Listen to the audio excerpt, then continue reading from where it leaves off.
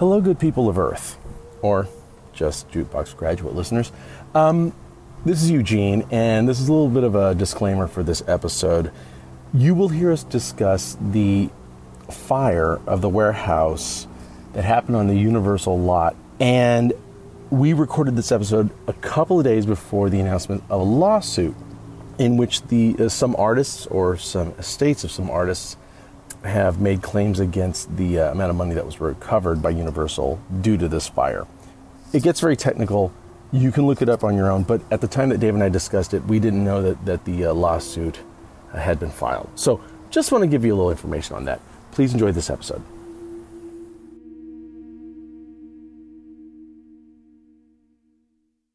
Hello, this is Jeff Plankenhorn, and when I'm not staring off into space, I'm listening to the Jukebox Graduate.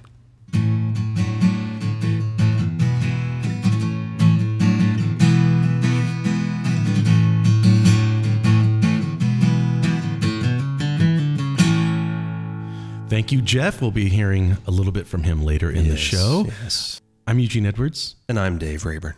And this is the Jukebox Graduate. Dave? Yes. How have you been? I've been tremendous. Welcome to our Humble Hill studios here in Los Angeles. First day of summer, and it's a rainy one. Yeah. And notice I'm wearing shorts and flip-flops. Now, do you know why? It makes me feel Hawaiian.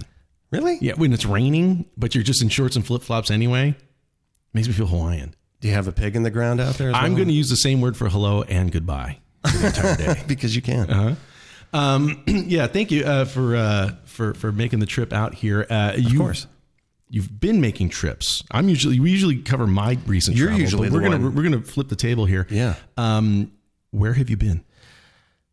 Well, at the beginning of this month, June, we're recording this in mid-late June right now, first day of summer. And but a few weeks back, a buddy of mine that lives out in Michigan invited me out because we haven't seen each other out in his hometown out there for about 7 years. I went out in 2012, and we did like the Ford Museum. We did the Motown tour. I went to all kinds of places out there, but I didn't get everything checked off that I wanted to do musically. So I thought this time when I come out, let's do a bunch of music related stuff. So the first thing on the list was, hey, Seeger is doing a residency out here at the tail end of his farewell tour. Who I know this quote, but I don't know who said it. Maybe you do. I almost want to say it was Glenn Frey that may have said it, because he was a Michigander. That Seeger could run Great word. On any given day, Seeger could run for governor of Michigan and win, hands down, right? Like that's what he is to that area. So for him, obviously, Bob's not going to perform live anymore. This is his farewell. Yeah, or at least not tours. So, I mean, there may be... Okay. I'd imagine he could do a one-off or something. Not going to tour anymore, and that is different. Okay, so he's doing a residency. And what's the venue? It's the DTE Energy Music Theater, which when we got there, I guess it used to be called Pine Knob. Oh, that sounds familiar. And he's played there a bunch of times. And in fact, the week of this show, they dedicated the street of the venue, it's like Bob Seger Drive or something. 33 Bob Seger Drive, 33 because that's how many times he's played there in the past. And the venue's great. It's pretty sizable. It reminds me of Shoreline Amphitheater. Oh, pretty spacious, and the lawn up top is huge. Yeah. And it was packed, and all these shows are sold out. That's great. So we managed to get our tickets on the aftermarket. He sounds great, doesn't he? Oh, I've been listening to clips of his voice. I mean, he just sounds great. And he's 74. What are you saying? I'm just saying, like, not everybody can maintain the golden aspect of their voice at that age. No, it's not, especially not his voice. And he smoked a long time. Yeah. I remember the late 80s watching him on the old Costas, the Bob Costas interview show, the one-on-one thing. Yeah. And it's like in 89 or 90, I'm guessing. And Seeger, he's speaking and you can hear him breathing. There's a wheeze. Yeah. It's just, which it's not shocking. It's like, well, I think that's how that guy would breathe, just gauging from what he sounds like on records. But I remember thinking to myself, oh my God, that sounds horrific. And had you told me at that time that some like 30 years later, he'd still be singing these tunes, mostly in the original key. I mean, just like, that's really impressive. There's only one song I think I noticed that he changed the key on. I think it might have been Night Moves. but everything else felt, I mean, I was singing along and it felt like I was singing along with the radio version. Yeah, that's usually how we would notice, or you've gotten older and you didn't notice your voice had dropped. Yeah, because my hearing's shot. By the way, I still think we underestimate Night Moves. I don't think we talk about. Of all the great rock songs, that thing gets it so right. Mm-hmm. It's so fair. I mean, there's just both sides are so well represented. I think I mentioned this in an earlier episode a couple of years ago. It's like, I don't think we give Seeger enough credit, but continue. I would love to. I mean, that song is, it was a highlight to hear that, of course. I knew I was going to hear it, but like, that's a song that in my mind, as with so many others, I've assigned people in my life at certain times in my life to that song. Writer. And every time I hear it, I have the music video in my head. It's playing out from my eyes, you know, with who was involved in that story. But man, so the set was great. He played a long set, but it was all hits. It was like when I saw Fogerty, there's those acts 10 or 12 years ago, or more than that actually, where it's like I couldn't believe hit after hit after hit after hit. But it's like Seeger's got that many. The one that really stood out for me, Turn the Page.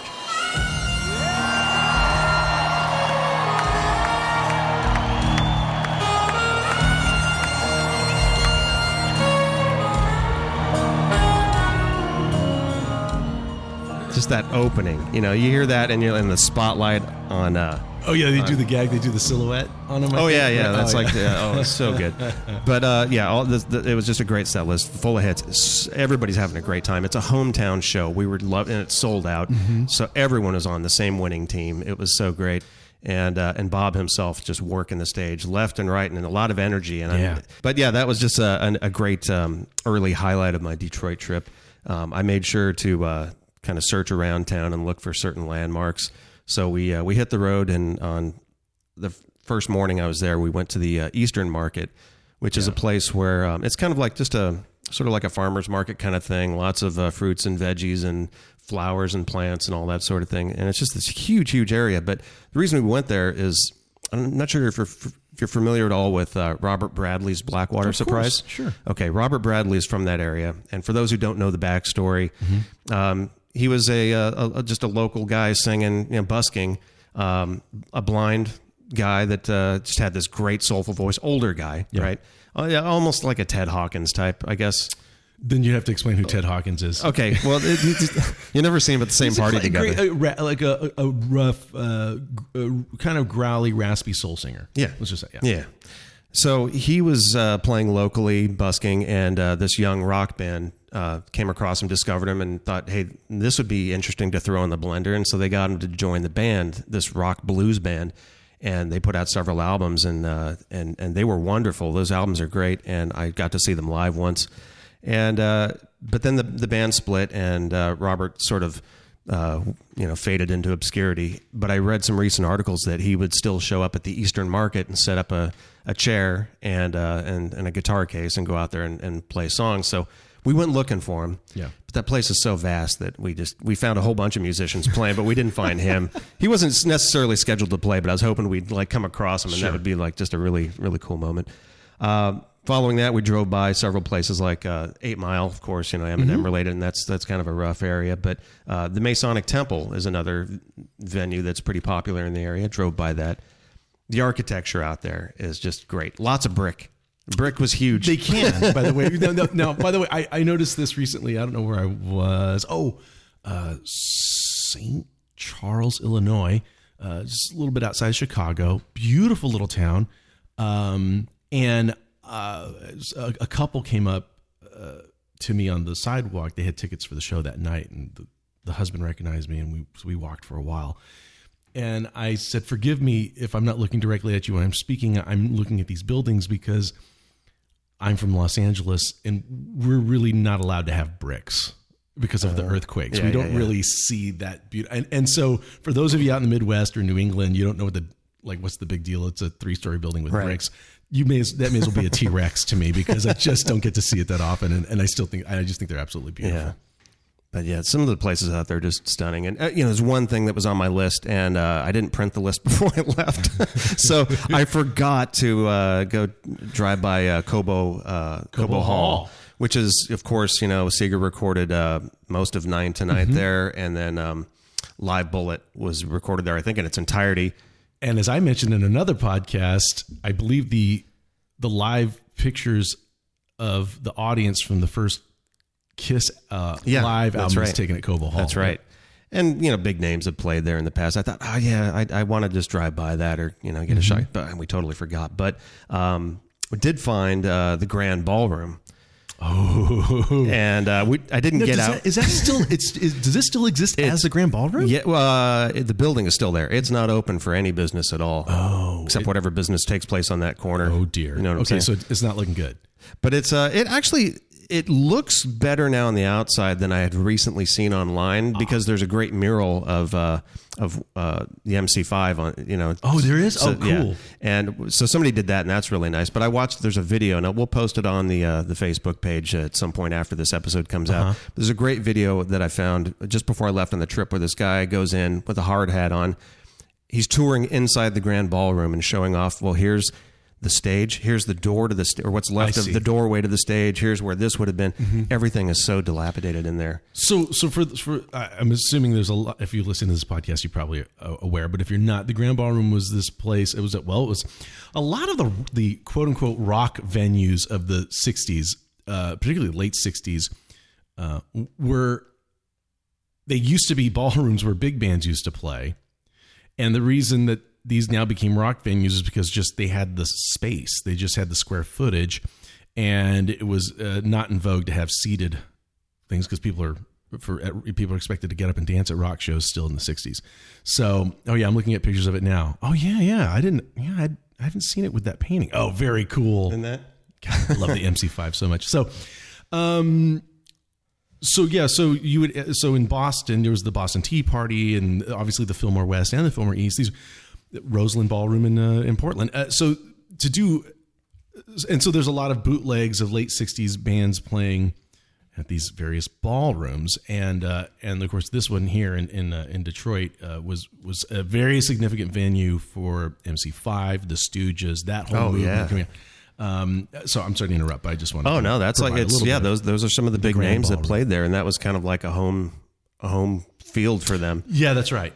I think Zeppelin played there. That Grateful Dead played there. I mean, just like some of the biggest names. Cream played there. Oh, for sure. And anyway, so this video tour I saw online of how it looks in recent years. It's so bad. It's like how is that not falling in on itself? So when we drove out looking for it, I was surprised to see that mural on the outside because that wasn't presented in that video. So I think there's some time that's gone by. I see. But just being right by it was cool, and getting some of those photos. We'll put those online too. One other place that was pretty cool was seeing the Hotel Yorba. If you're familiar with the White Stripes, they had a song called Hotel Yorba. Okay, I was like, why does that sound familiar? On one of their records, and in fact, they put out a single that they recorded in one of the rooms inside. Oh, it's not a hotel anymore. I think it's like some sort of low-income housing type thing now, I believe. But it's a form of a hotel. Yeah, and then there's a shot of it with Jack and Meg outside of it on the cover of this single. I see. And so it's kind of like an iconic thing if you're a White Stripes fan of any kind. So then immediately after, we went to Third Man Records in the Cass Corridor area of Detroit, and that's one of two locations that Jack White has for Third Man Records. The other being in Nashville. And I've not been to either of them, so this is like a real treat for me to go there because it's like a record store, but also so much more. Yeah, it's the one in Nashville at least is extremely interactive. Have you been? Yeah, okay, a couple of times, and of course it's very, very well thought out because Jack White. Right, there are no accidents. That's right, but it's very thoughtfully done, I thought, and. And they have a series of 45s that you buy that are all recorded there at that Nashville studio. They have recording facilities there at the Detroit facility as well, right? Yep. So, yeah, there's the Detroit location has a performance stage. Jack White, among others, have played in there in that little shop on that stage. Adjacent to that, in the back, is a pressing plant. It's the Third Man pressing plant. Right. And that's where pretty much most of the Third Man stuff is pressed. They press a lot of the reissue 45s as well. They've done a lot of, they've secured the rights to reissue a bunch of Sun singles, a bunch of Motown, the Tamla Motown singles. Yeah. Picked up the Hotel Yorba 45 just because, 20 minutes earlier I was at Hotel Yorba and I thought, I'll just get this. Feels good. You've got a story. But we did the tour of the pressing plant, which is great. They wouldn't let you take pictures in there or anything, but they had a board up just before you go in that shows everything that they're currently working on. They have 8 pressing machines, and they show you what project is on each one, and a couple of them were handling the current Rock on Tours record, which just came out today. And so that's really cool that I was seeing that stuff being pressed up in person.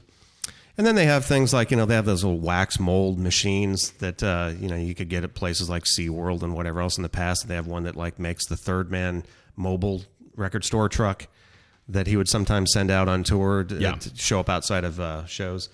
And they've got a jukebox. They got a photo booth. They got all kinds of fun stuff, clothes and whatnot. But the one thing that I really, really wanted to do when I went in there is record in the recording booth he's got. He's got a vintage 1947 voiceograph booth, which, from what I can read, there's only 2 of those particular models in existence that are currently operational. Both are his at each location.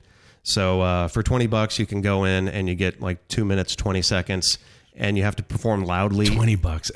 That's the best deal in the house. Oh my God. To buy memories for $20. Okay, so how long, like how much time do you have to perform? You can go in the booth. Well, there was no line, so they have a guitar on a little stand right outside. Oh, okay, cool.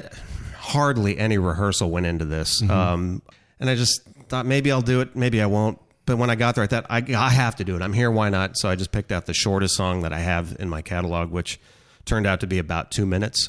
When you go in, you put the token in, push the little slide in, and then you hear the machine revving up. Yeah. And it takes maybe a good 40, 45 seconds before you get the light that tells you. By the way, that's a long amount of time.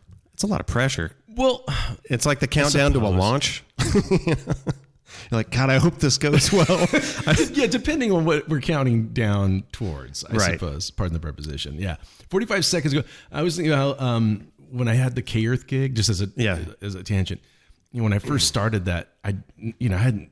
This is live radio. It's big time, right? And so our producer, Sam, she would say, okay, well, we got a minute coming out of commercial. And so I get my guitar, I get out in my seat, get the headphones on, take a sip of water, make sure my voice was clear. And I'm looking at the clock ticking down. Now it's, 48 seconds. Now, and then I'd look around and I realized I'm the only person in the studio. So there's 3 or 4 other people that can do this when we go live, right? Because they're all radio pros. They've done this so long. They're walking in with 3 seconds already left. Oh, man. Lisa's just the entertainment reporter. She's just kind of still tapping away on her phone. She's walking in. Gary Bryan, he's chatting about some basketball scores, and he's still sleeping. And I'm watching. I'm sweating bullets. I'm like, this is 3, 2, 1. And then the second it's just he's on the mic. Welcome back. And I was like, wow. No.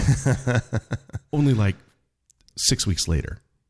Sam, how much time we have? It's like, we've got 75 seconds. Oh my God, 75 seconds. I'm getting coffee. I'm off. I'm going to the kitchen. You suddenly picked up that trait. I'll be in the car.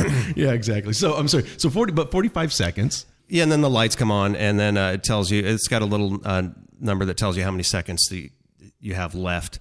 And so you can kind of see where you're at and pace yourself. And it's a lot of pressure. And then they've got a little window. Wait a minute, what song did you do? I did an original song that I wrote with Gary Fitch called One Way Ticket, which actually is cool because it's about traveling. Okay. Although I mentioned Bakersfield in the song. I wasn't going to Bakersfield, but I thought, okay, I'm on the road. So literal, come on. I'm on the road, so let's do that one. And it was the only one that would have fit, time-wise.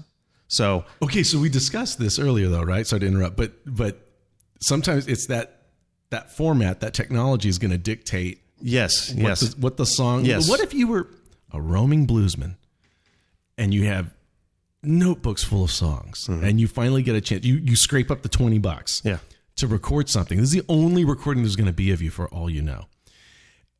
And the fact is like, well, you've got 2 minutes and how many seconds? It's 2:20. You have 2:20. So immediately you have to throw away 95% of the stuff you've written. Yeah. And then not only that, the 5% left over, you've got to do it twice as fast if you want to get the whole thing in. Or cut out lines. Yeah, it was like it's not my best song, but it's my shortest song, and it's the only one that would have fit. There's a whole swath of music though that we have in archives. It may not be the best material at the time. It was just it was the shortest material at the time. Now here, okay, so this is a machine that you may have seen on Jimmy Fallon's show, because when Jack White initially launched this voiceograph booth at his Nashville location, he got to take it on television and showcase it and how it worked. And Neil Young came on along with Jack White to show how this thing works. And so Neil Young actually did a song live, and then they played the record that popped out the bottom when it was done. Now, the whole time you're actually playing, there's a little window. You can see the blank piece of clear plastic with the label on it get moved and drop down, and then you see the cutter come down on it, and you're seeing it being etched live. And then when it's done, it plays it back for you, so you can kind of hear what you just did. That's right. In super low fidelity. And then when it's done playing it back, it drops it down the chute like a package of M&Ms in a candy machine. And I'm like, my record! How precious are Damn you? it! Surprised it was in one piece still. No, by the way, you there's something specific in your wording there I think is very, very important. Candy. No. Playing, you said you hear it played back. Yeah. So that's the difference, and any audiophile will tell you this. This is the difference between, say, vinyl or something like that, and in digital listening forms, is that vinyl and tape, something's being played to you. A physical thing is being played, and that's what you're hearing, as where a CD or something, that's information that's being read to you. Whether it changes your emotional connection to the music, I don't know. I personally, I kind of doubt it.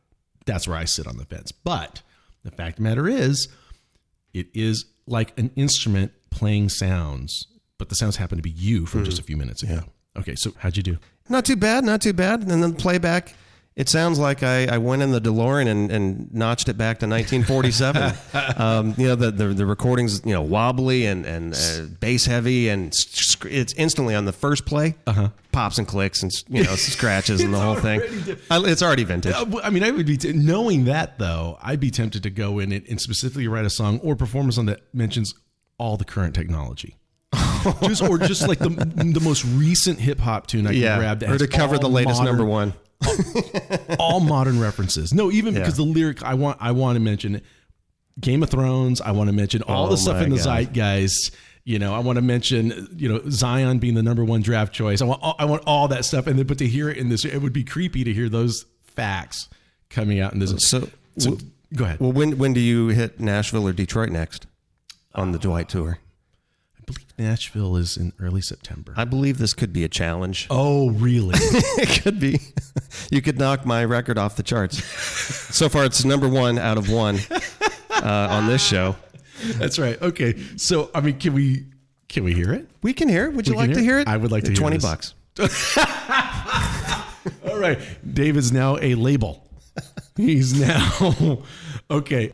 So, let it be my pleasure and honor to introduce One Way Ticket by Dave Rayburn, as recorded at the Third Man Record Booth in Detroit, Michigan. Here it is.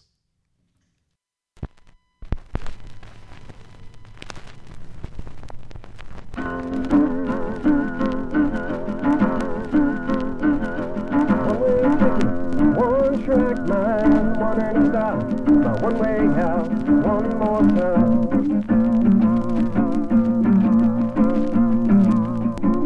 By the time I get to Bakersfield, I'll probably lose my mind. But I'm counting on your melodies to give me one last time. Hoping you'll still be there down the line. There's nothing out my window, nothing left inside. And now I see that there's nothing left to try. 2 more minutes, 2 more miles to the place where I face all of my trials. I can't help but think about you, baby, and how it's been a long, long while. I'm counting on your memories to forgive me one last time. Hoping you'll still be there down the line. But there's nothing out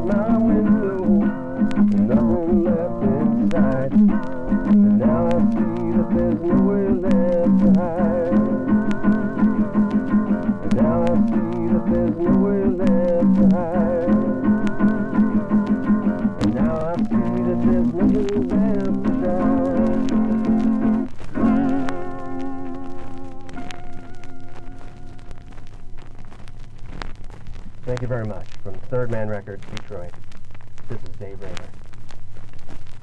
All right. You're right. It is pretty wobbly. Wasn't it? Scratchy and wobbly. Nice. It's hard to play wobbly. Scratchy and wobbly, terrible morning show duo back in the 70s. No, that was Dave Rayburn, One Way Ticket, recorded at the Third Man Record booth in Detroit, Michigan. Yep.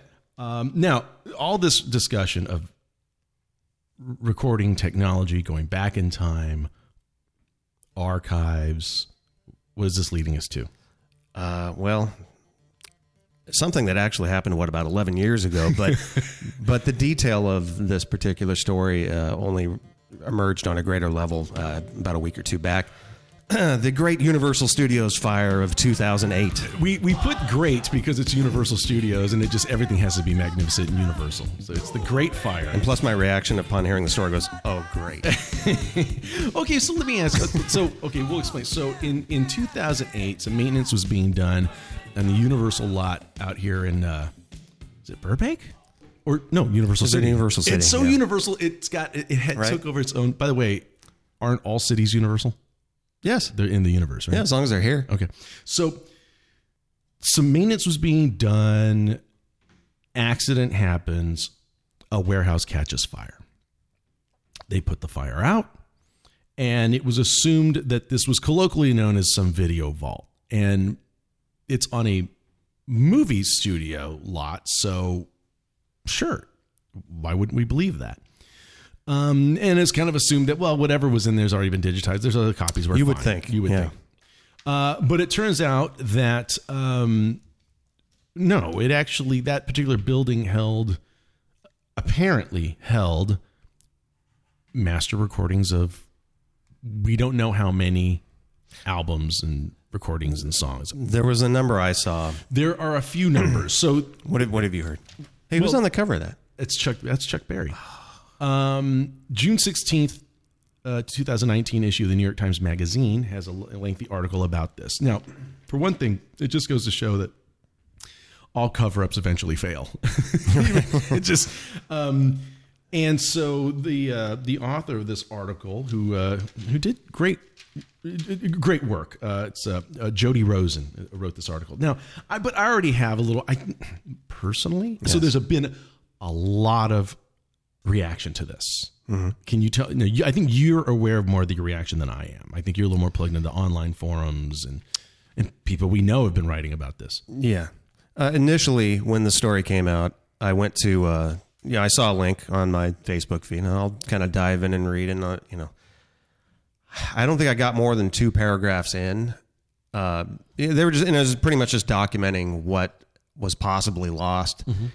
And I had to stop reading because it was like ultimately depressing to me. Like, I don't want to know anymore. I'm just going to look away. I'm going to still believe in Santa Claus, And then I just started, so I kind of stayed away from the article, and then I started seeing all kinds of people reposting this article over and over, and a couple of friends sending it directly to me through, texting. Like, just stop! I'm trying to, keep it out. And then about a week later, I started seeing new articles being posted, mentioning lawsuits, and there's other stuff. It's like, wait, there's more to this story. So I guess I better dig in a little bit.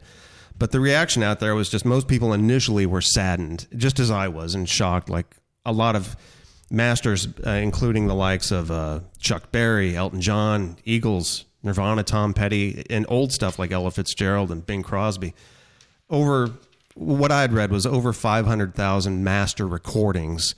I would imagine those are individual songs, which could be the either the multi-tracks of a particular song. Let's say Nirvana's Nevermind album. Mm-hmm. How many songs are on that album? Like 10 or 12 songs? Yeah, there's probably some outtakes or whatever. So they've got like multi-tracks, just huge multi-tracks of each of these songs as they were built up. All that stuff stored in the vaults, and then whenever there's a reissue, that stuff's pulled out to go directly from the master tapes and re-EQ things, remix things. Apparently some of these original recordings are the things that were lost, and so people instantly start going off. I'm like, oh, so that last 180 gram reissue of the remastered Nevermind album, that's the one I need to get because that's the last time they'll ever be able to do that, right? Well, I don't know. I mean, was any of this stuff backed up in any physical form or a digital form? And then I saw that Eminem came out and said that like his recordings were actually digitally backed up 4 months prior to this fire. Just it happened to be. Yeah. But we don't know. I don't think there's a laundry list yet of what exactly was lost. There's just sort of a summary of what probably was in there. That's right. So there's a lot. Here's I'm sorry, but so we look at the cover of this art, the cover of this issue of the magazine, and it's a picture of Chuck Berry, still playing his ES 125. In fact, he's not moved to the 335. So it's a very early Chuck, provisionally. And then they treat the image with like as if it's being slowly burned up. Yeah, that hurts like to just look at that from here. And then you open to the article, and then there's a picture of Tom Petty on stage, I think at the Whiskey, and in the late 70s. And of course, they've got this image that looks like it's also it's burning. Like from the burned center. film. And then there's a picture of Billie Holiday singing, her eyes closed, agonized look on her face, and they make it look like this is burning up. So hyperbole starts here. Yeah. As if Billie herself was burned in this fire. Sure. Like Tom and Chuck. They didn't burn the artist. They're already did not passed burn. away. They checked. By the way, they used 3 artists that have already passed away. Were they all 3 cremated? They have now, if you believe this article. So I circled some passages as I'm reading this. There's certain terms that come out a lot. I circled the word might have been destroyed, house some of UMG's most prized material, put the number of assets destroyed at, then there's various figures, all in the 6 figures, but they don't say if that's, like I said, I don't know. Yeah. It's impossible to itemize precisely, that word's in. A sweeping cross-section of popular music history. Okay. Most likely lost in total. The fire most likely claimed. Also very likely lost for master tapes of the first. So it's a lot of this article's a lot about what we don't know. Mm-hmm. Also, so I'm not saying that this isn't a bad thing, but the fact of the matter is, let's just take the examples of Chuck, Tom, and Billie. Mm-hmm. You can stop reading the article 2 paragraphs in because your phrase is going to depress you. And guess what you can do to solve that? You can go listen to Chuck Berry, Tom, or Billie. We have what we have. It's not like you'll never hear these tunes again. Right. Now, so there's that. Now there's the thing was, but they'll never reissue this. I know. How many times do you want to buy Chuck Berry's catalog? Okay, so now I've already taken away that. Now, just hear me out. How much more music are you going to hear on this one spin on this planet? And I understand there have been reissues like, here's some outtakes. Mm-hmm. And so let's say a lot of outtakes of our favorite albums or albums we've never even heard. Yeah. We'll just never get to hear those now. That's right. You weren't supposed to. The artist had made a decision to not have those on the album in the first place. So we're not entitled, by the way, to hear anyone's outtakes. We're not entitled to see what didn't make it in our favorite movies. Mm-hmm. Okay. And so also, who owned these masters? Now that's the only thing that really, really kind of matters in the practical world to me, because if Universal owned them, they were theirs to destroy, not on purpose.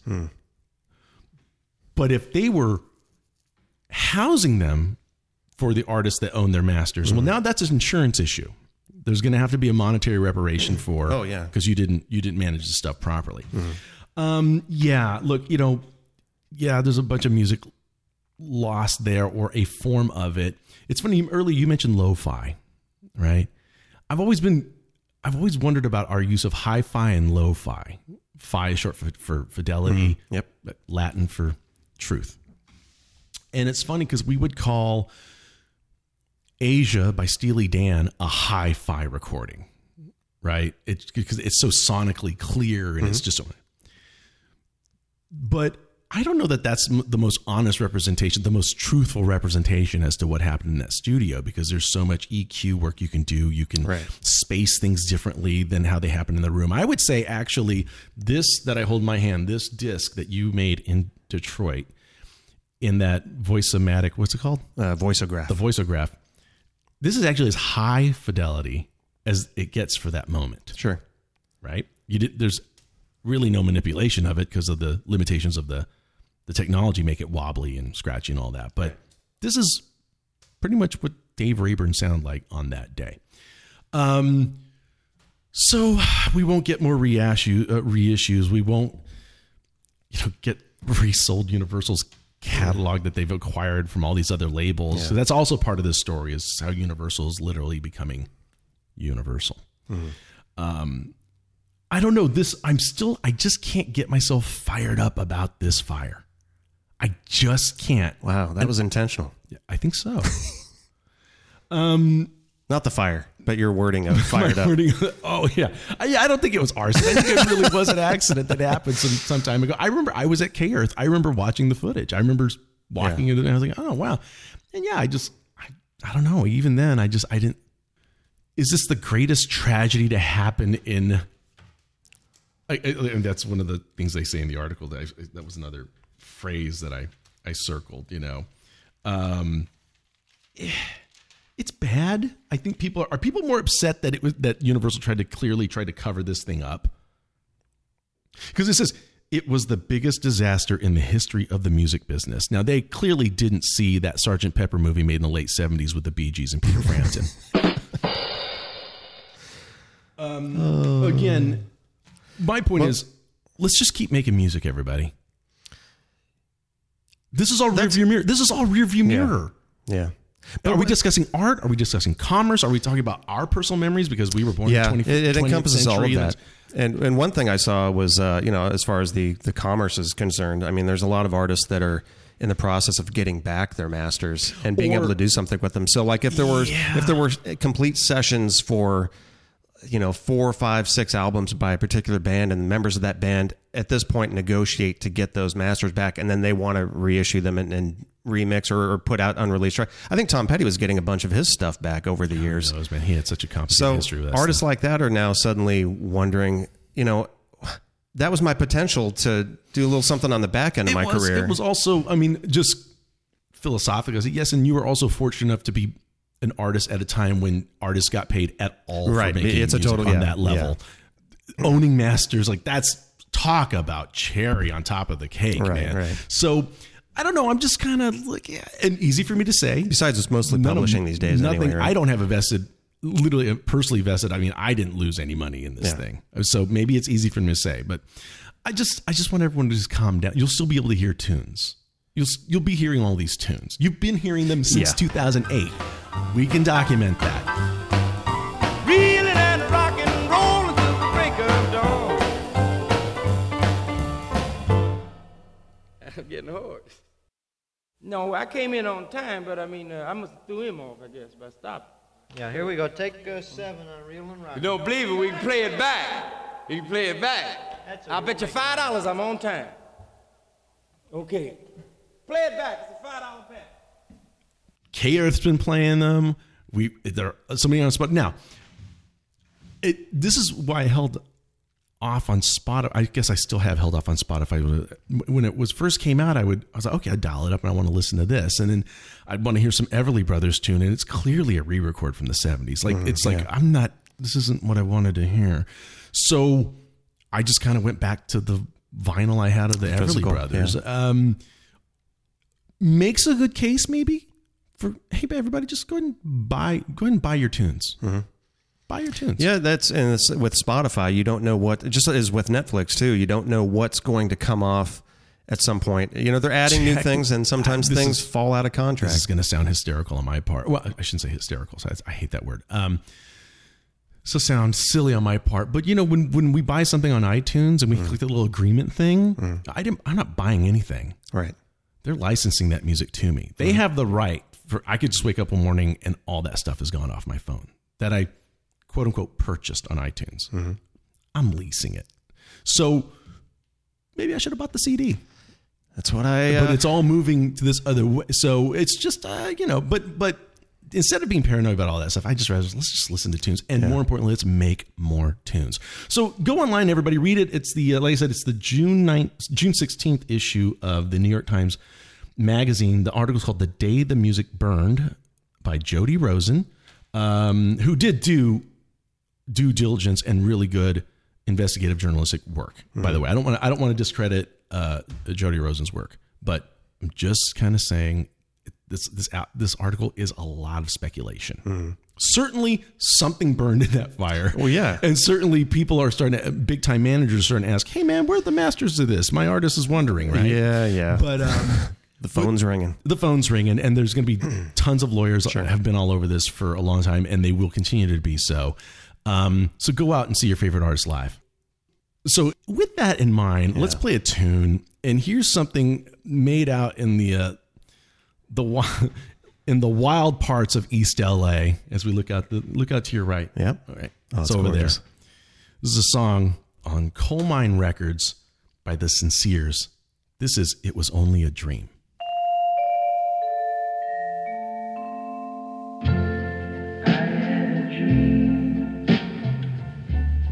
She took my hand, led me to a wonderland.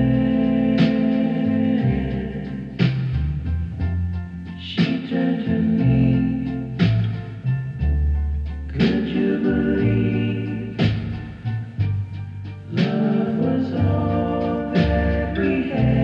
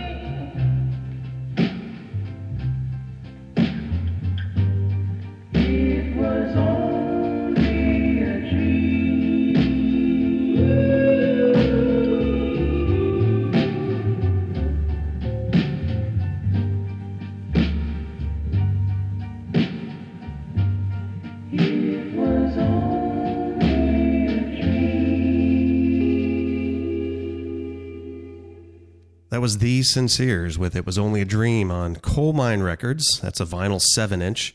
Coal Mine, what's that? Pretty creepy. Oh, yeah. A 2019 release. Odd. They made it sound like it was done way back in the day. Yeah. But of course, that Not twist, 1947, though. It would have pops and clicks and stuff. A little later than that, but it's kind of the Flamingos. I Only Have Eyes for You. These kind of weird, but then things are not in tune. They're not in pitch.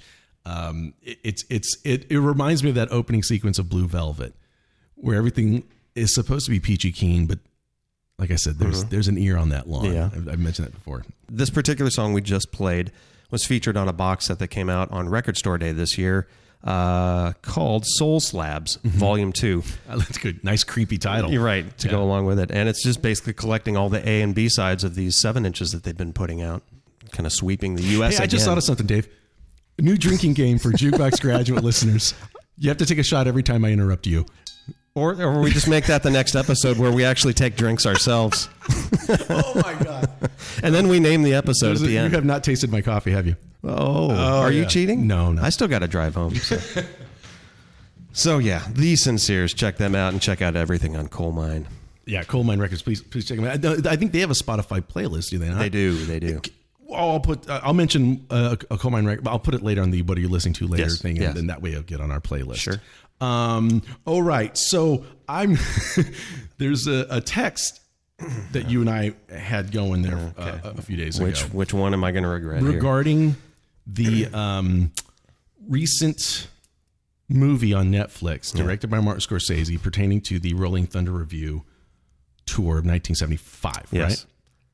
right? All right.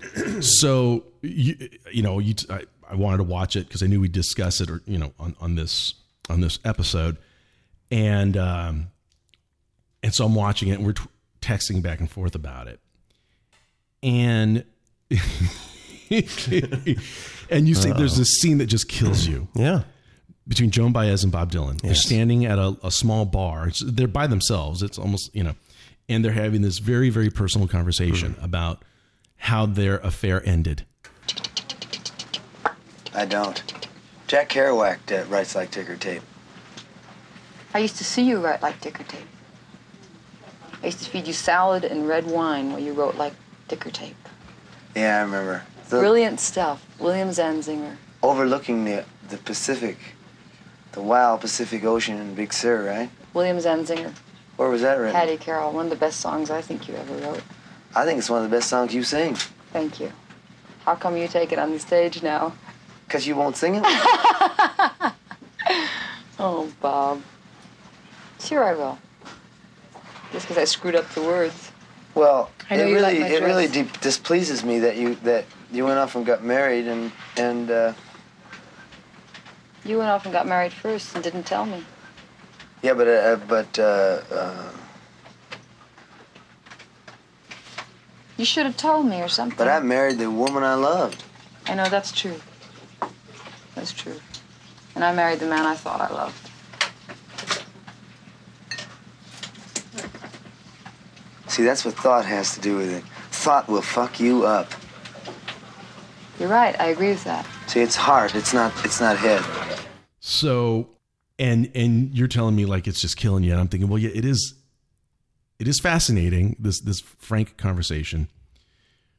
And then I ask you, Damn it. well, I just have you seen Ronaldo and Clara, which is like that 4-hour movie that Dylan and Sam Shepard kind of put together based on footage that was done during this tour. Sure. And you said you've only seen a few random scenes. Yeah. And I explained, well, it's a kind of a jumble of stage conversations and moments like that. And Sarah, his wife at the time, is also in Ronaldo. It's very confusing. Yeah. She's in the film. She's not in this scene. She's not. This scene is just Joan and Bob face to face. So I said, it's all so obtuse, it makes me not quite trust even this scene that we've just seen with Joan and Bob. Even though, by the way, I think everything that Joan and Bob are saying in that conversation is absolutely true. Yeah. I think it's absolutely true.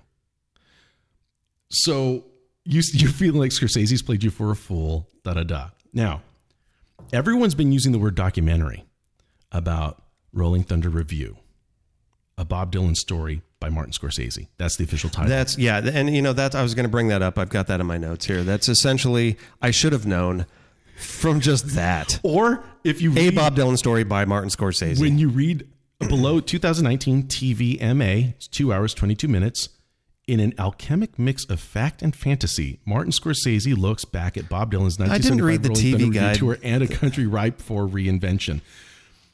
So I should have also known something else was up at the beginning when Dylan's being interviewed modern day, and he's trying to explain what this whole Rolling Thunder thing is, and he sort of fumbles on himself and says, I don't even know what it was. I can't remember anything from then. That was so long ago, 40-something years. I'm like, that's where it becomes the Martin Scorsese version of a Bob Dylan story, because Bob's not able to give any information. So Marty's like, let me just take some of these outtakes from Ronaldo and Clara, and I'll take the real, footage from the tour and the real backstage stuff, and I'll just tell a story. And then, you get to the end credits, and then you see how everyone's, so-and-so as so-and-so. the Queen of Swords.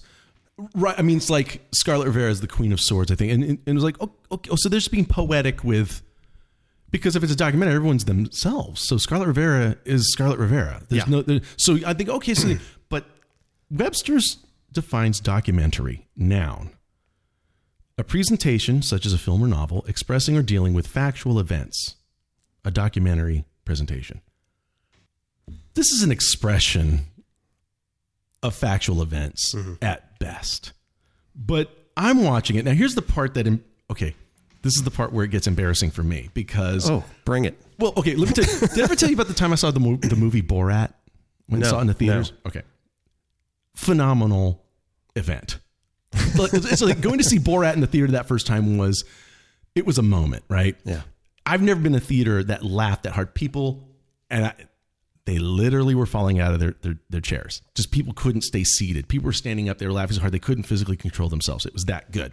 Now, so the whole thing about Borat is I paid a ticket. I'm sitting down and I'm already smug as hell because I know that Borat is a fictional character being played by this British man named Sacha Baron Cohen. Mm-hmm.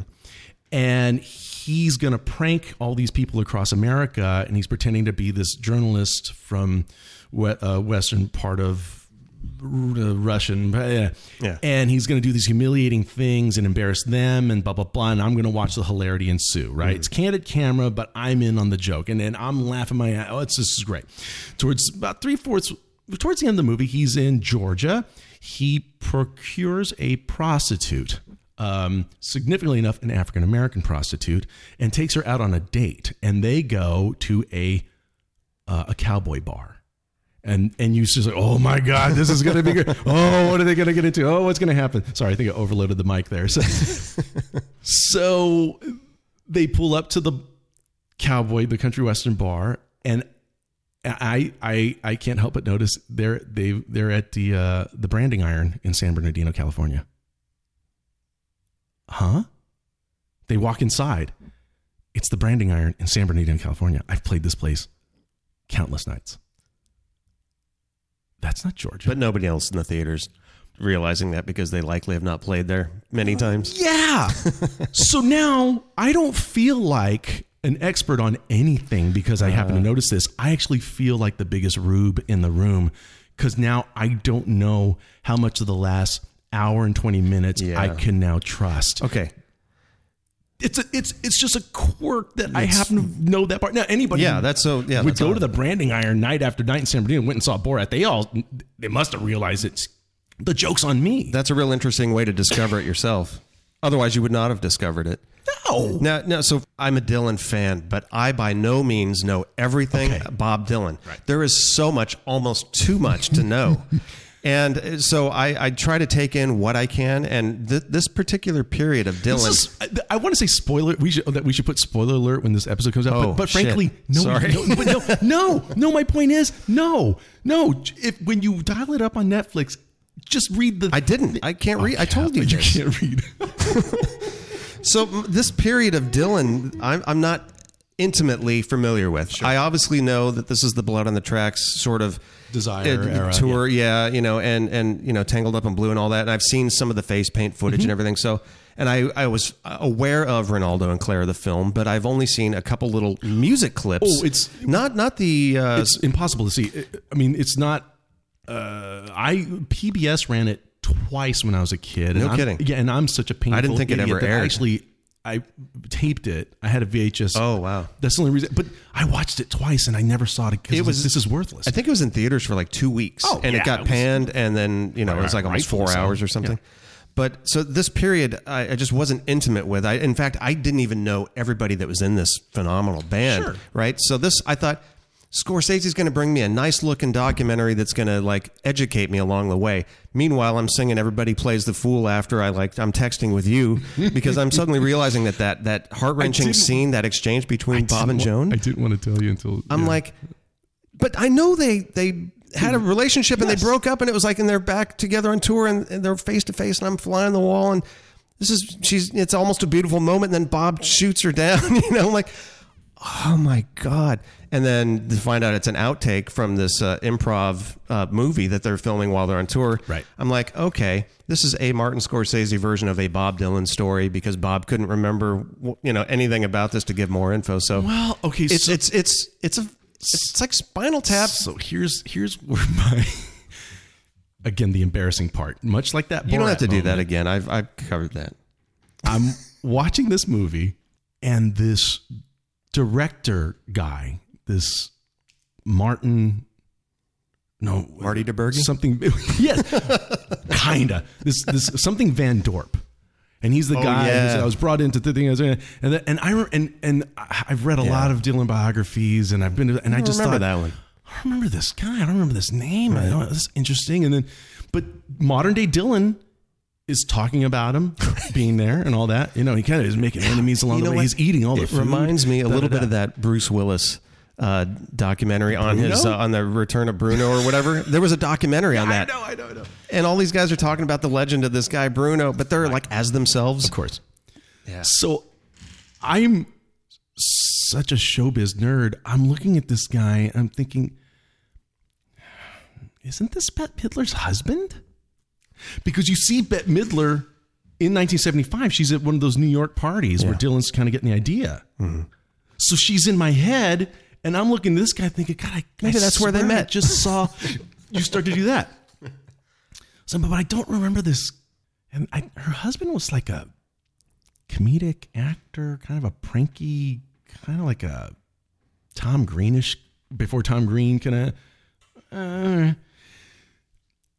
And then Sharon Stone shows up.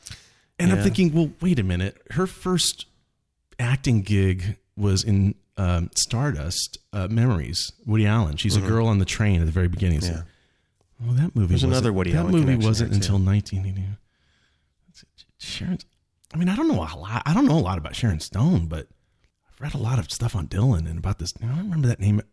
Well, there's a picture of her there with the Kiss T-shirt. She's standing next to Dylan. That's. But and then eventually I'm watching thinking, oh no, this whole thing's it's a gag. So do you know who the current CEO of Paramount Pictures is? I'm last name Giannopoulos. Okay. He's in this movie. He pretends to be the guy who's convincing, but he's himself. Okay, I read the business trades. I think, wait a minute, I've seen that guy's picture, and so it just goes on, and then the really it's great because they just kind of, I think they just go ballistic with the gag with Representative God, what's his name? What do they call him? Jack Tanner. Yeah. What's his name? Michael Murphy? That's right. He's an actor who was in Manhattan by Woody Allen as well. He's in tons of movies. That's actually the first moment where I started to think something was up because, like, hey, that's the guy that was. But by the way, in the late 80s, Robert Altman did a mockumentary called Tanner of this politician on the campaign trail. I'm thinking, oh my God, he's reprising the character from The Thing, and you didn't know Jimmy Carter from.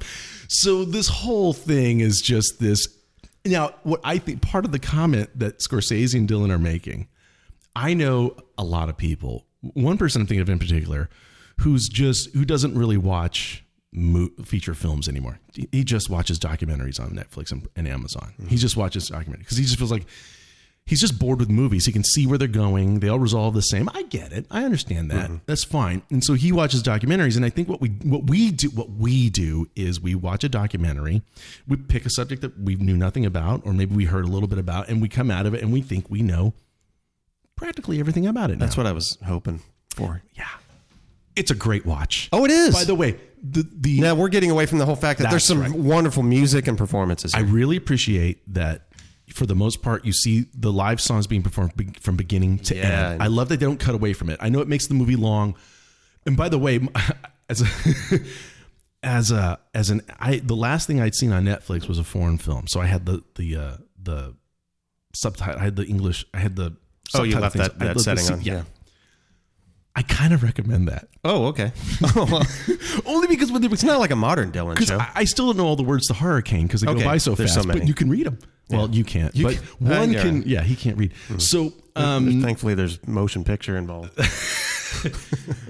So, and I always, the makeup thing that Dylan was doing. It's all about this old movie called Children of Paradise from like 1945, and it's this couple, and they fall in and out of love. They get attached to people. They come back to each other. Blah blah. And one of the characters, he's a mime, and so I think Dylan was seeing himself and Sarah and possibly Joan as these. And so he's just obsessed with this movie, and so he just puts on this makeup and doesn't explain why, and that's how you create legend. What's really great was in this day and age of fake news and all that sort of stuff, where we don't know how to trust what information. It's one of those things where, well, I know that's not true. So is everything that I'm seeing here not true? It's the Borat moment. Yeah. And it puts you on shaky ground, which is just kind of a very fun thing I think that Scorsese and Dylan are doing. Definitely having fun with it. They're having fun with it. But now, what about future generations that, discover Bob Dylan? They hear something on, let's say, radio still around in the future or whatever. They hear Dylan, they want to research more, and they start finding these films. And by the way, just a little side note I wanted to mention, Pitchfork had an article titled "The 8 Best Bob Dylan Documentaries," and I'm like, there's a lot out there. Can I name them? But this one's already better than Eat the Document, because Eat the Document, you never saw one song played in its entirely. Dylan kept cutting away from it, and it broke that up. And but even Eat the Document, look at the title. Dylan didn't intend to make a documentary about that 1966 tour with the band where they were getting booed all across Europe and England. Right. Dylan once said, "Definition destroys." So he's not interested in time capsules and any accurate thing. But there's moments, again, you missed the fact that they go to Gordon Lightfoot's house. Yeah, I watched it again after we talked about it. And he's just totally in the background. I think I was so fixated on Joni. Yeah. How can you... Joni playing Coyote, this song that she's just written. Just wrote it to McGuinn and Dylan. It's great because they're trying to play along. Yeah. Because she's in the open tuning, and she's. I think what I walk away here, women win this movie between Scarlett, Joan, and Joni in particular. Mm-hmm. They are absolutely the most compelling things going on here. I think they really, really walk away with this thing for me. That, yes, I definitely agree with you there. And that, even though that scene was an outtake, I still love that exchange between Bob and Joan. But there's another scene. I don't know if it's a beautiful scene. Yeah. It should kill you, by the way. Just don't. Yeah. Well, no, I know, but it's but I think, as you said, there's truth to a lot of what was exchanged there because of their actual history. As our man Springsteen has said recently, that's what artists do. We lie in order to tell a greater truth. Yeah. Richard Pryor being probably maybe the greatest example. But I don't know if you recall this other scene. It's pretty much just a visual thing. But this is the other scene that really got me. Mm-hmm. This one I don't think is embarrassing to share because I think it's real. Mm. There's a scene where the show finishes. Yeah. Cameras on the crowd. Yeah. It's an arena shot down from front row or something. House lights come up. Yeah. And an announcement, thank you for coming, whatever. And then the camera stays on this one girl that's just, hands on her cheeks. And she's like, oh, it looks like she's just about to say, oh my God, that was so great. And her hands slip down off of her face. And then she kind of giggles a little bit. And then it turns into just a crying face. She is so emotional. There's a lot going on. Yeah. And there's other people around her that are just laughing, having a good time. Oh, that was so great. But this girl was so wrapped up in the show. Reminds me of which Woody Allen movie was that where there was a Dylan reference about he was transcendent or whatever. Oh, in Shelley Duvall. Shelley Duvall. Yeah. But so it wasn't a Dylan. It was like they went to see some sort of yogi, like a Maharishi. No, there was a Dylan. She referenced seeing Dylan. Oh, that's right. When she sang just like a woman, or he. I always kept that in the back of my mind, and so it's like here I'm seeing an actual reaction from the tail end of a show, from the front row, and how different people are reacting differently. But this girl was just like so emotional, so invested, and that was I think that was real. Unless you're telling me now that's an outtake. No, I don't know. Okay, everybody, improvise emotions. We're gonna put the lights on. That Meryl Streep is a mother. I'm telling you, she can do anything. But there's maybe one of my favorite moments though, because I felt this is a bit of a 21st century commentary on the thing. People that were on the tour or modern day. They're saying, well, talk about Allen Ginsberg. He's like a father figure that he was like a father figure, and they use this father figure, and then they cut to present day Dylan. No, Alan was not a father figure. No, right. Not a father figure. And then Scorsese decides to cut to current day David Mansfield, who was 19 years old at the time of the tour, a musician on the tour. And David says, and he looks beautiful now, and he just says, I was a kind of a really pretty teenage musician, kind of out there on the road, and Alan liked talented teenage straight boys, and it was like Dylan as a father and grandfather. I was like, that's not a father figure, right? And I thought, well, again, that was a certain truth. It's unfair to Alan. Alan's not here to defend himself, but I think I don't know. Some of the jazz greats, it says something like the genius is the one that is most himself at all times. And so Ginsberg and Dylan, they kind of fit this mold. I mean, they really are unapologetically going to do whatever they're going to do. Doesn't mean we excuse bad behavior. We get into that. Well, we had that on the Ryan Adams episode. We kind of talked about all these things. So I don't know. It's just it's an entertaining watch. I'm just telling you, y'all. It's not a Scorsese documentary. Get that word. I don't know why. Just let's not use this word. It's not a documentary. Yeah. All right. It is entertaining, and I'm going to watch it again. And it looks beautiful. The songs are, because that's not really my favorite live Dylan versions. A lot of that stuff. Not that the band's great. Ronson is a god. The guy, and he does that thing on his guitar. I don't know which song he's playing a solo, and he does that wiggly thing on his Les Paul that we hear at the end of 5 years. It still scares the hell out of me, and I can't sleep when I hear it. So it's magnificent, but I just thought it was kind of weird. It's like, wow, we really don't talk to T-Bone Burnett? He was there the whole time. Where's T-Bone? Yeah, that's kind of because he probably would have exposed hey, no, that Michael Murphy, that's an actor. He probably didn't want to buy into all that. But you know what? Yeah, so I wasn't familiar with this band entirely. So to see, it took me a little while to figure out that was McGuinn. Because I really didn't have much of a visual or anything else on McGuinn post in the Bird. mid-70s. Right. Yeah. So, and he just looked like freaking Mad Dog. Oh, so good. A lot of chemicals running around that time. Listen, that's enough of us yapping. Let's get to it right here. But it's another truth about the Rolling Thunder review, that tour. The idea was it was like a snowball, and it just picked up characters and people as it went along. So we've got a track from Jeff Blankenhorn that I think kind of fits the spirit of that tour in a way. Dave, why don't you throw that record? The Traveling Troubadour. This is Jeff Blankenhorn with this guitar.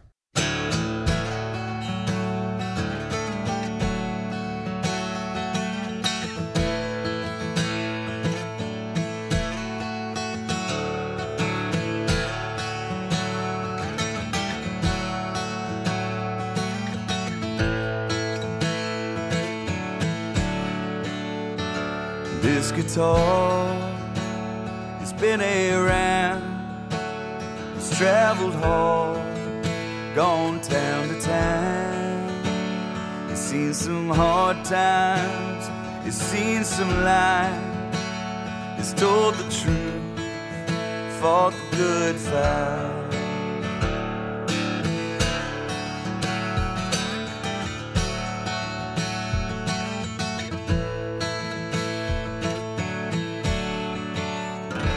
This guitar don't belong to me, it's for all to hear and see. I'd never claim to be the star when I owe it all to this guitar. When a melody moves you, you wanna sing along. This guitar brings you in where nothing's wrong, to make the night shine brighter, tear the clouds from the moon. This guitar can be your guideline and get you home soon.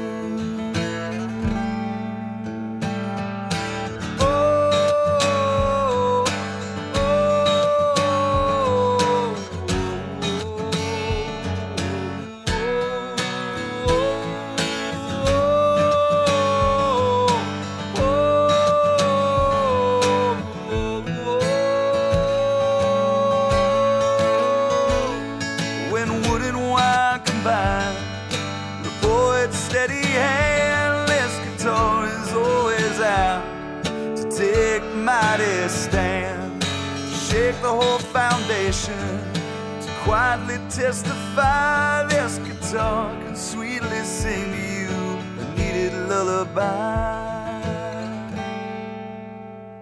This guitar is all I have, it speaks for me, it tells it loud. I have some friends near and far, they all know me and this guitar.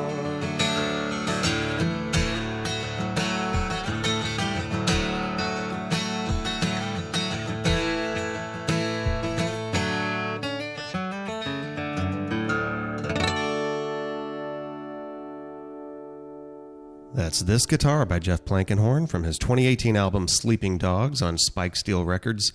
The album also features guest spots by Ray Wiley Hubbard and Patty Griffin, just so you might want to check out that album. Jeff's an Austin-based guitarist and songwriter who spent a number of years touring with Bob Schneider's band, but now he's out on his own, so please check him out.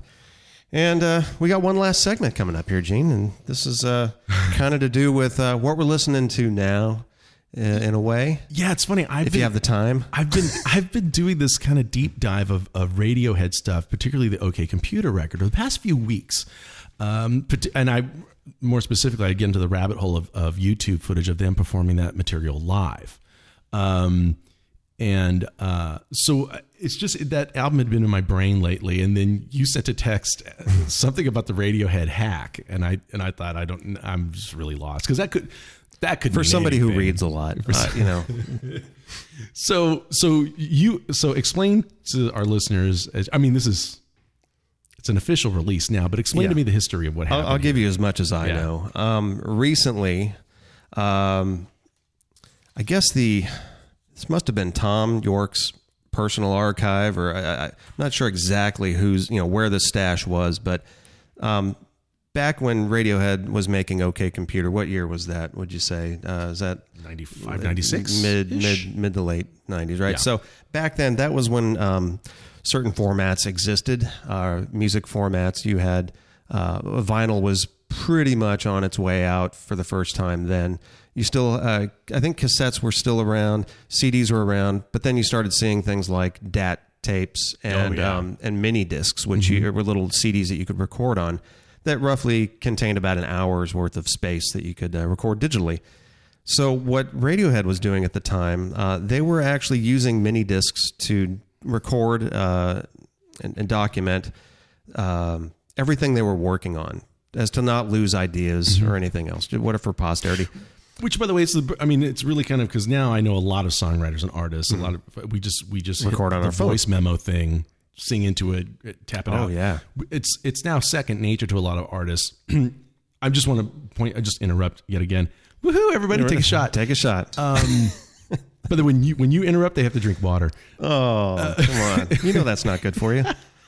But yeah, these guys are really as Radiohead always is always kind of embracing new technology. Yeah. So I think it's very interesting that so much of their sketch pads, if you will, were audio sketch pads of some sort. I'm sorry, continue. Yeah, so everything was going on to mini discs, and it was great because it was portable, like you said. They were able to take that technology from room to room.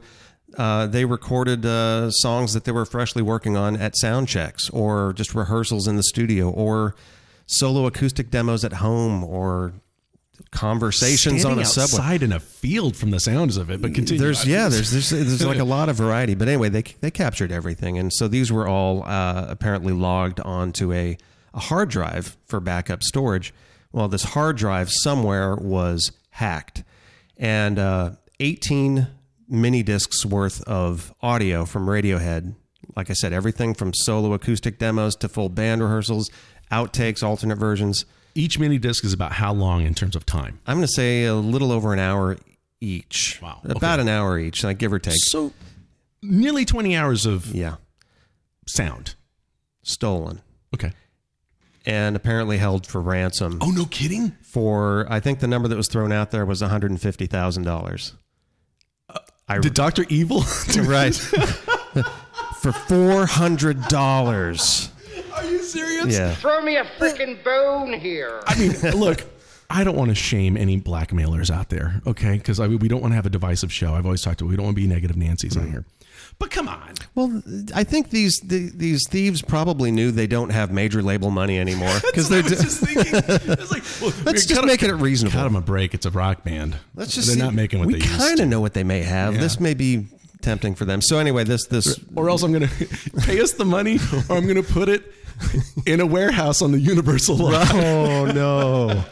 Oh man! Wow. Okay. So too soon. So this was. It was 11 years ago. Good. So this was all put up for ransom, and the way the band reacted was, oh no, yeah, you have our stuff. Well, it seems kind of boring, so why don't we just put it all out? So they issued on, I think I want to say it's Kaiser Soze model. Right. I want to say it's through their Bandcamp page, and they basically put all 18 mini discs in their entirety available to purchase for download, high resolution download too. Right. I think only available for 18 days, and I think it was for 18 pounds total is what they were offering. That's for. brilliant. Yeah. Okay, so I think what it is I think on June 11th they made it available. Now the money, even tell the folks where the proceeds they're not to. even taking go to. I'm sure they're going to pull in more than $150,000, but all the benefits from this, everything that they're pulling in is going to the environmentalist campaign Extinction Rebellion. Right. So they put it up and it's for 18 days, and I believe they put it up on the 11th of June. I believe is what I've read. About right. So we're at this point even running out of time. That's right. They're going to pull it at some point. So, I believe it. Now it's funny because I had to do an update on my computer, so I haven't been able to download Is it okay? yet. I don't know. Okay, computer. See what you did there? Take a shot. And I can't wait to. Now the funny thing is, I've heard a little bit of this stuff because you shared some of it with me. Yeah. And it's going to be both fascinating and wildly boring. It's like 18 hours of stuff. Yeah. So there's probably going to be some internet guides out there, some Cliff Notes, and I would say go ahead and refer to. I know I'm going to refer to those because I want to hear the working stuff of Karma Police and Let Down, and I want to hear how they got there because that album has fascinated me from the moment I heard it.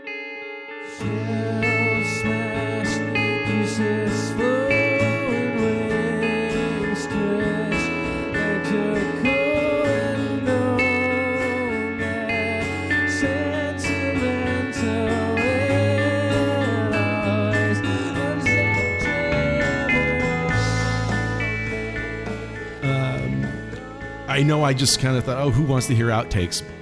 But then here, I was like, I want to hear these outtakes. Yeah.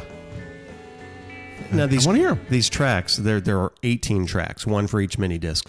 You have to sift through. Thankfully, the embedded artwork on these digital tracks has the scan of what the mini disc looked like with the handwritten label on the outside, so you can kind of see what's included on each one. But you can't just skip to that track. You have 1 hour you have to then scan through to find it, and that'll be a little tedious. But I've just what I've been doing. I've been playing the entire tracks in the background while I'm working at home. Sure.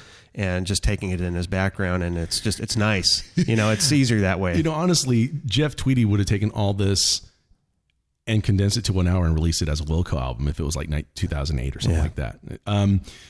This is so. In fact, there is the L.A. Times actually did a Randall Roberts, who writes for That's L.A. Times. right. He did a bit of breakdown. You can find this on.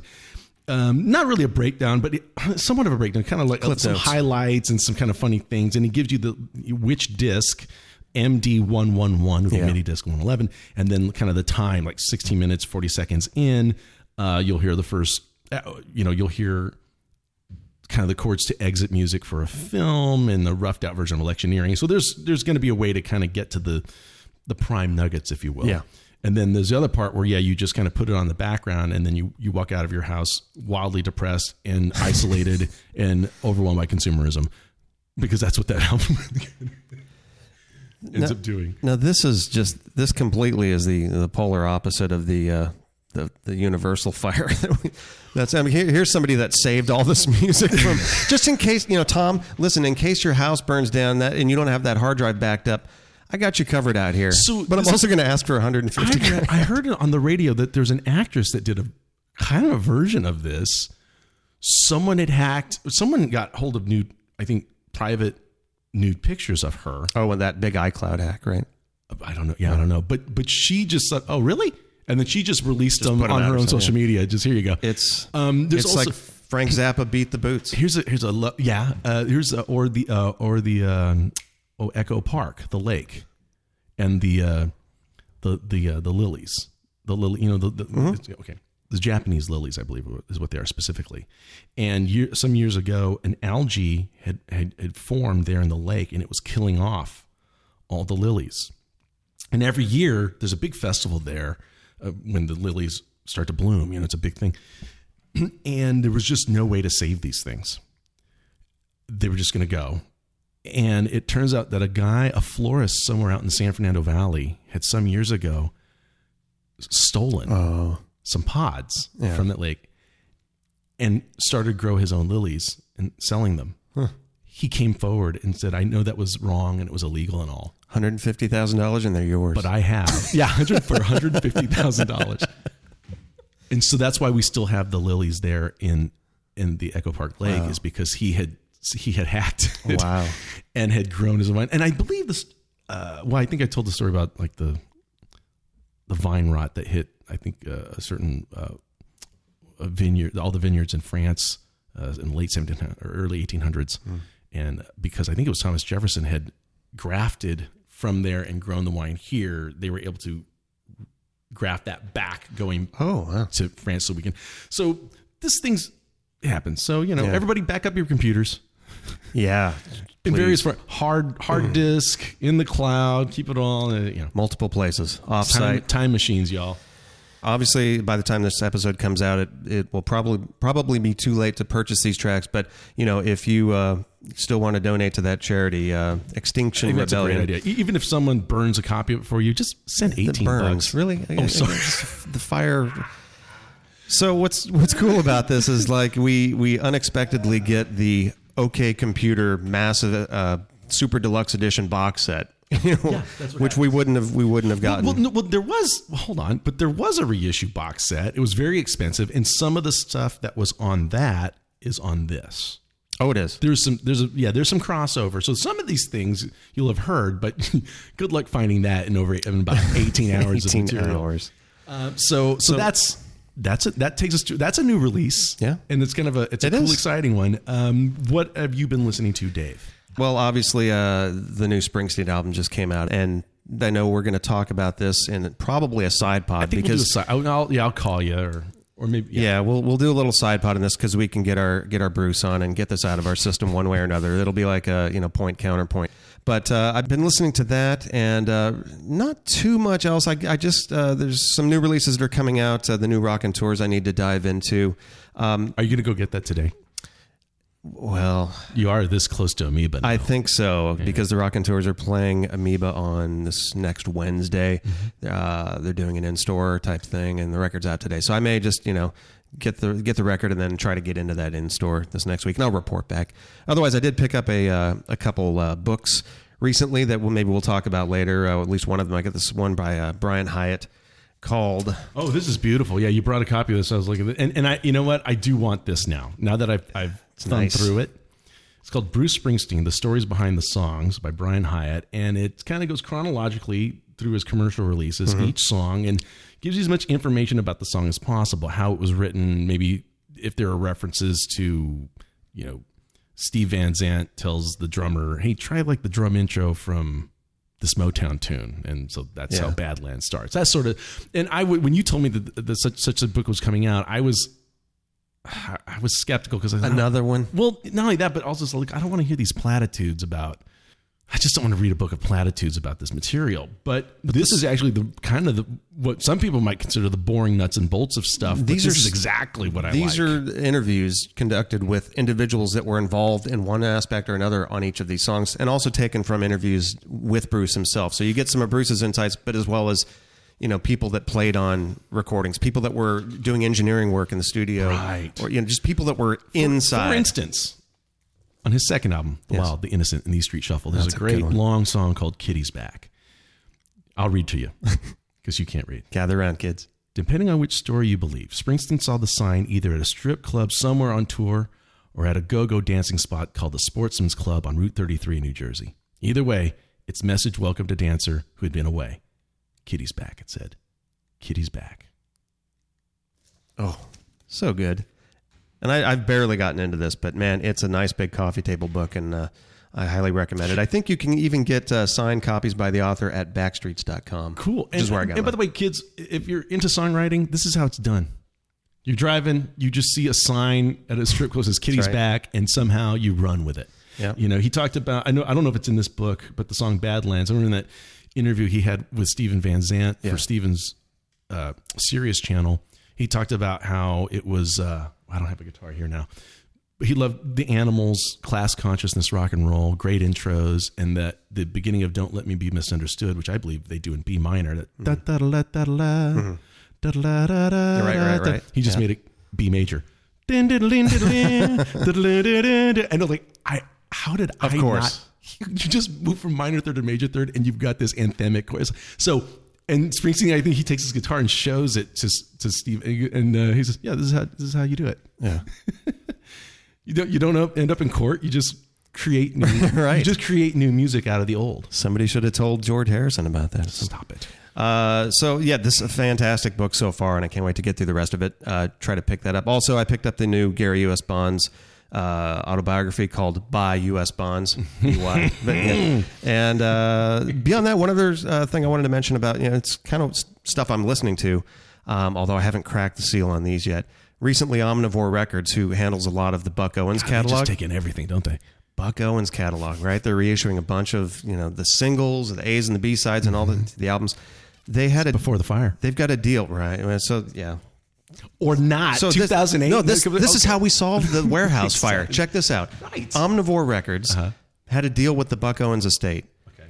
And they found boxed up, factory sealed, vintage Buck Owens albums. About 40 different titles, about 100 copies of each, factory sealed, put away in Buck's private stash. Mm-hmm.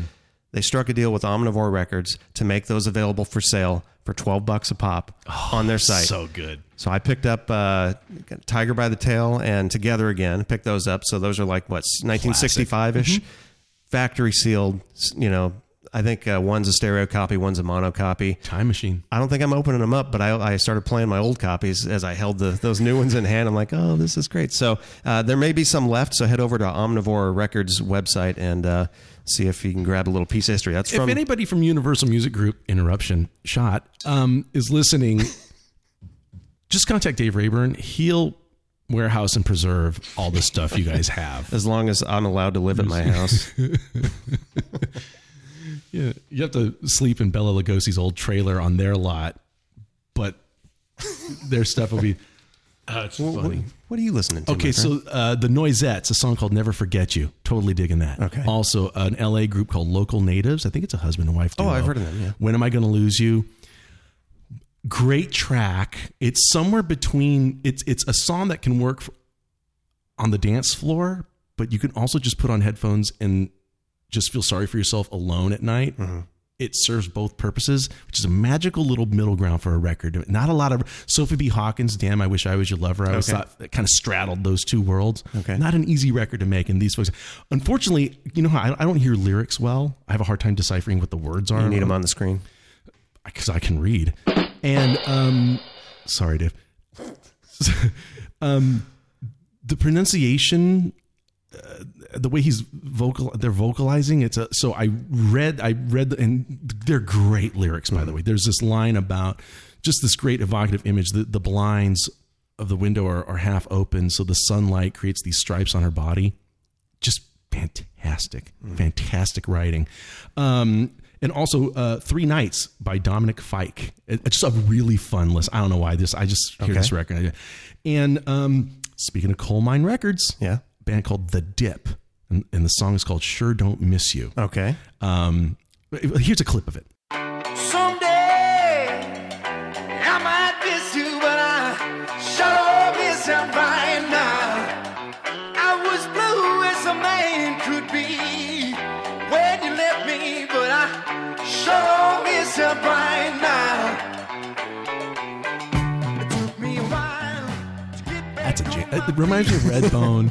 It's just so good. And so I want to, and some of these are tips from Jukebox graduates. Everything we somehow get. That's right. It's a conversation, as they say. That's right. So that's what I've been listening to lately. But let's hear one more song though. Talk about new artists. Yeah. Here's a guy who pays respect to a vintage sound, that being honky tonk. And occasionally kind of writes, I'd like to hear him write in a little more of a modern voice, but he's getting close to it.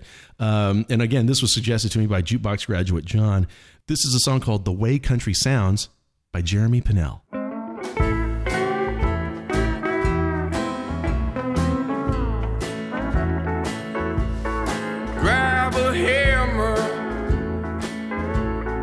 drive you a nail. We'll spend your weekends in the county jail. We'll see your friends lying in the ground. You live the life I live, you would know the way country sounds. It sounds like this, it sounds like that, it sounds like the weight of the world on your back. It sounds like heaven when you feel low down. You live the life I live, you would know the way country sound.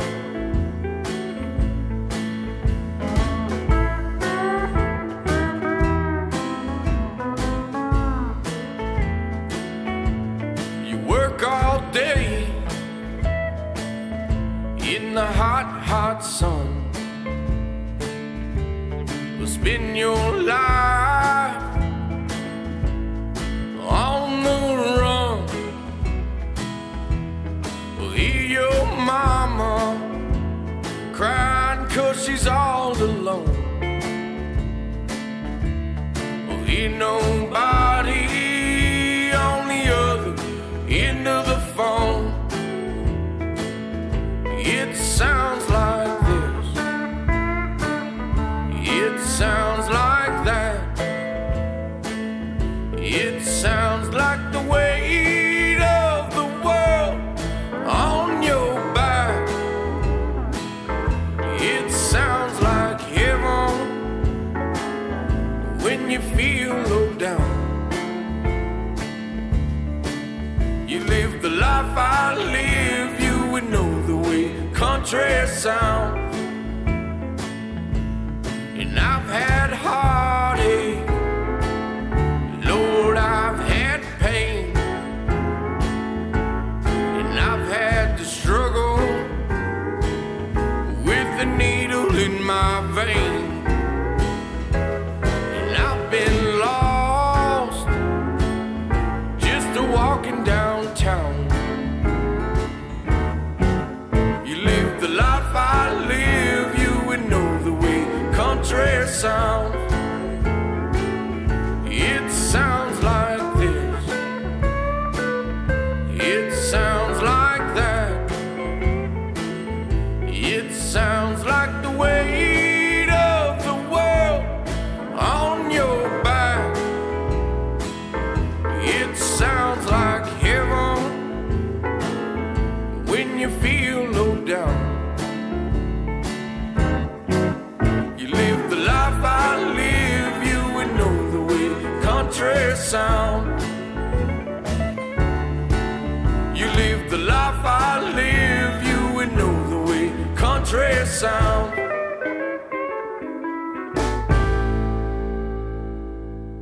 Jeremy Pinnell from his album Ohio, Kentucky. It's out now on Sofa Burn Records. Did he listen to any Johnny Paycheck by chance? I don't know. We'll have to get him as a guest and ask him, right? I'm hearing a little bit of that in there, and that's a good thing. People hear Johnny Paycheck, and at best they think of Take This Job and Shove It, and which means they're not aware of this beautiful country crooner material, like a couple of decades practically. Paycheck, just a beautiful singer. Those are great records. So yeah, it's a big. And if you have a chance, check out the episode of Tales from the Tour Bus on Johnny Paycheck and learn a little bit more. I forgot him. Yeah, that's true. There's a reason he ended up looking the way he did. Bless him. All right. All right. So what else is happening? So I think we're about wrapping up. We covered some things. Like we talked about your trip to Detroit. We talked about the Universal fire. Oh, yeah. Rolling Thunder review. Oh, God. Movie. The Radiohead hack. We heard some tunes. It was a good day. It was a good day. And you are going to go off and get the new Rockin' Tours record. You are going to see them at the in-store, or what's your deal? Yes, this coming Wednesday. So by the time this episode comes out, Dave, you may have already seen them. And I'll report back. Yes, we'll expect a full report. Never seen Jack White before. Also, by the time this episode airs, I think some videos that I've done for Fender Guitar will be available. They've got a new series of guitars coming out, so they asked me to help demonstrate them a little bit. And so that should be coming out next Tuesday, about the 25th or 26th, I think. Go to Fender.com or just go to Fender, their Facebook page or YouTube, and you should be able to find those videos. We'll share some links. If you're interested, they've come up with some really, really cool guitars, and I'm really, really flattered and very fortunate that they asked me to help them in any way. Mm-hmm. And also, speaking of guitars, I did an interview on another podcast called Everyone Loves Guitar. It's been out for maybe a month or so now, but if you're not already sick of the sound of my voice, I know I am. You can listen to that. It's actually quite a personal interview. That was a lengthy one. Yeah, that you do it by Skype, and we had a lot to talk about. We spoke for about 45 minutes before we even started recording. And then, honestly, the conversation continued because I had to run and pick up my daughter from school. Yeah. I was on the phone with him for the whole drive. While you were driving? Yeah. Oh, that's great. There was just, he and I we have a lot of common interests. Even the things even our disagreements on various things they're not intense. They're just sort of perspectives. Mm-hmm. Anyway, Greg Farber is his name, and I want to thank him because he was very, very gracious in asking me to do it. He was very well organized, and I tried to spread the word to other guitarists that I noticed that he had not yet spoken to. He'd spoken to some friends of mine, so that's why I listened to that's what I did. I went back and listened to interviews he had done with people that I know. Okay, that's a good way to get the flavor. Yeah, because then I was like, well, I know I was there for some of this. And then I was like, oh, that was a very soulful version. Let's see how my buddies are spinning those tales. Kind of, yeah. And then I was just going to debunk all the stuff. Right. Too bad I wasn't there for that Dylan. Yeah, you'd have some outtakes. All right. Enough of us. Let's see here. So the name of that podcast again? Everyone Loves Guitar. Yeah, check them out. That was a very enjoyable episode. Thank you. Pass it around. Thank you. This episode of The Jukebox Graduate was brought to you by Satellite Amplifiers and their new line of Scamp amps. Love it. Yeah, very, very cool. Go check them out at satelliteamps.com. Yesterday's technology today. Oh, it's a great like line. The Universal Fire. Right? Or it's like the hack or something. I feel like we covered yesterday's technology today somehow. You at the third man, something that it ties in. Just someone else do the math. We'd also like to thank Jake Turner at VATX Entertainment, as well as Tony Boniata at Pavement PR. And also a big thanks to Jeff Plankenhorn for giving us the idea at the top of the show, as well as his new song. From his latest release, Sleeping Dogs. It's out now on Spike Steel Records. Please visit www.jeffplankenhorn.com for his latest tour dates and news. Also, check out Jeff's Patreon page. Every month, he sends his patrons one new original song and one cover song. None of these songs have been released prior, so it's a good way for fans to directly support an artist and get new music on a regular basis. Also, thanks to The Sinceres. It Was Only a Dream is available now on a vinyl 7-inch, people. And be sure to check out the James Brown cover on the flip side. Look them up on SoundCloud for a deeper dive into their sound. The Sinceres. Thanks to Jeremy Pinnell. Ohio, Kentucky is out now on Sofa Burn Records. Please visit www.jeremypinnell.com. That's JeremyPinnell.com for more information, as well as his latest tour dates. The Jukebox Graduate is available on iTunes, iHeartRadio, SoundCloud, TuneIn Radio, Alexa, Google Play Music, Stitcher, Overcast, blah, blah, blah, so many more. Please rate, review, and subscribe to us on iTunes or wherever you listen. Also, check out our companion episode playlist on Spotify. There's a link on our homepage, www.thejukeboxgraduate.com. Spread the word like it's a grease fire on a back lot in Universal City. Jesus, H. You won't let it go. Find us on Facebook, The Jukebox Graduate. Also on Twitter at The Jukebox Graduate. A huge thank you to all of you that listen episode after episode. You know why the thank yous are so long now? Because we're grateful. We're grateful people. We're grateful people. Yeah. Gratitude people. That's right. The attitude of gratitude. It begins here. You get what you get. You don't get upset. You get what you get, especially if Scorsese's directing it. And it's and then you don't know what you're going to get. Nothing is real. You don't know nothing is real. You got a lyric for us? I do have a All quote. right, let's hear it. Last night I dreamed of you, my lover, and the wind blew through the window and blew off the covers of my lonely bed. I woke to something you said, that it's better to have loved. Yeah, it's better to have loved. I'm Dave Rayburn. There's no comprehending just how close to the bone and the skin and the eyes and the lips you can get and still feel so alone and still feel related, like stations in some relay. I'm Eugene Edwards, and this has been the Jukebox Graduate.